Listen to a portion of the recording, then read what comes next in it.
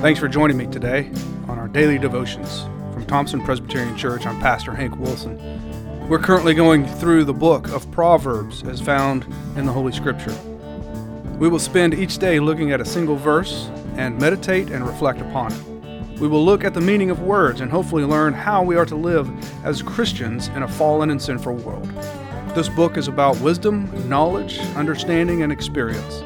Please join me every day as we unfold one of the most comprehensive books in the Bible, what we call the wisdom literature of Scripture, the book of Proverbs.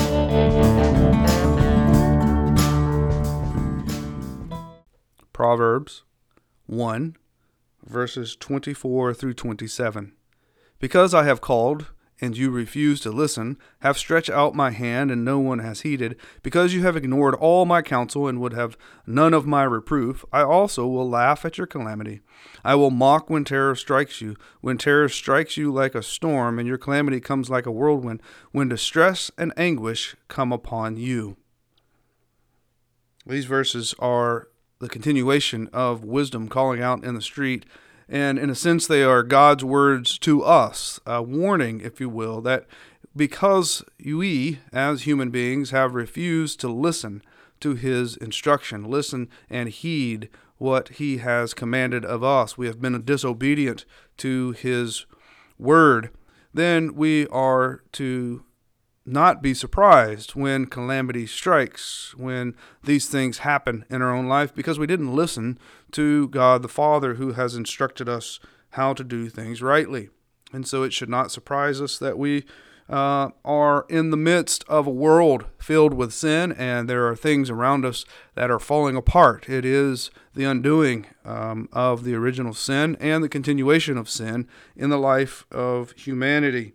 And so here is a warning, if you will, that when we refuse the word of God, when we do not listen, we do not heed, then sin will run its course. Sin will continue to be in our life, and it will cause us calamity. And it will give us pause then to realize that God has somewhat given us instruction, yet we have, in our disobedience, placed upon us these things, the calamities, the problems that we see in our life, that these things are because of the sin in our life and because we have been disobedient. But when we turn from God's wisdom, we end up getting what we deserve. That's the point, isn't it?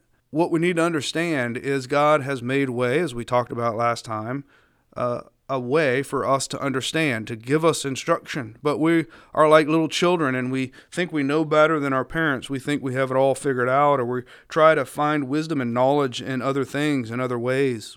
How many of us are turning, as Christians, from God's truth, His Word, and looking to other things? There are more creative ways and more entertaining ways to glean truth in this world.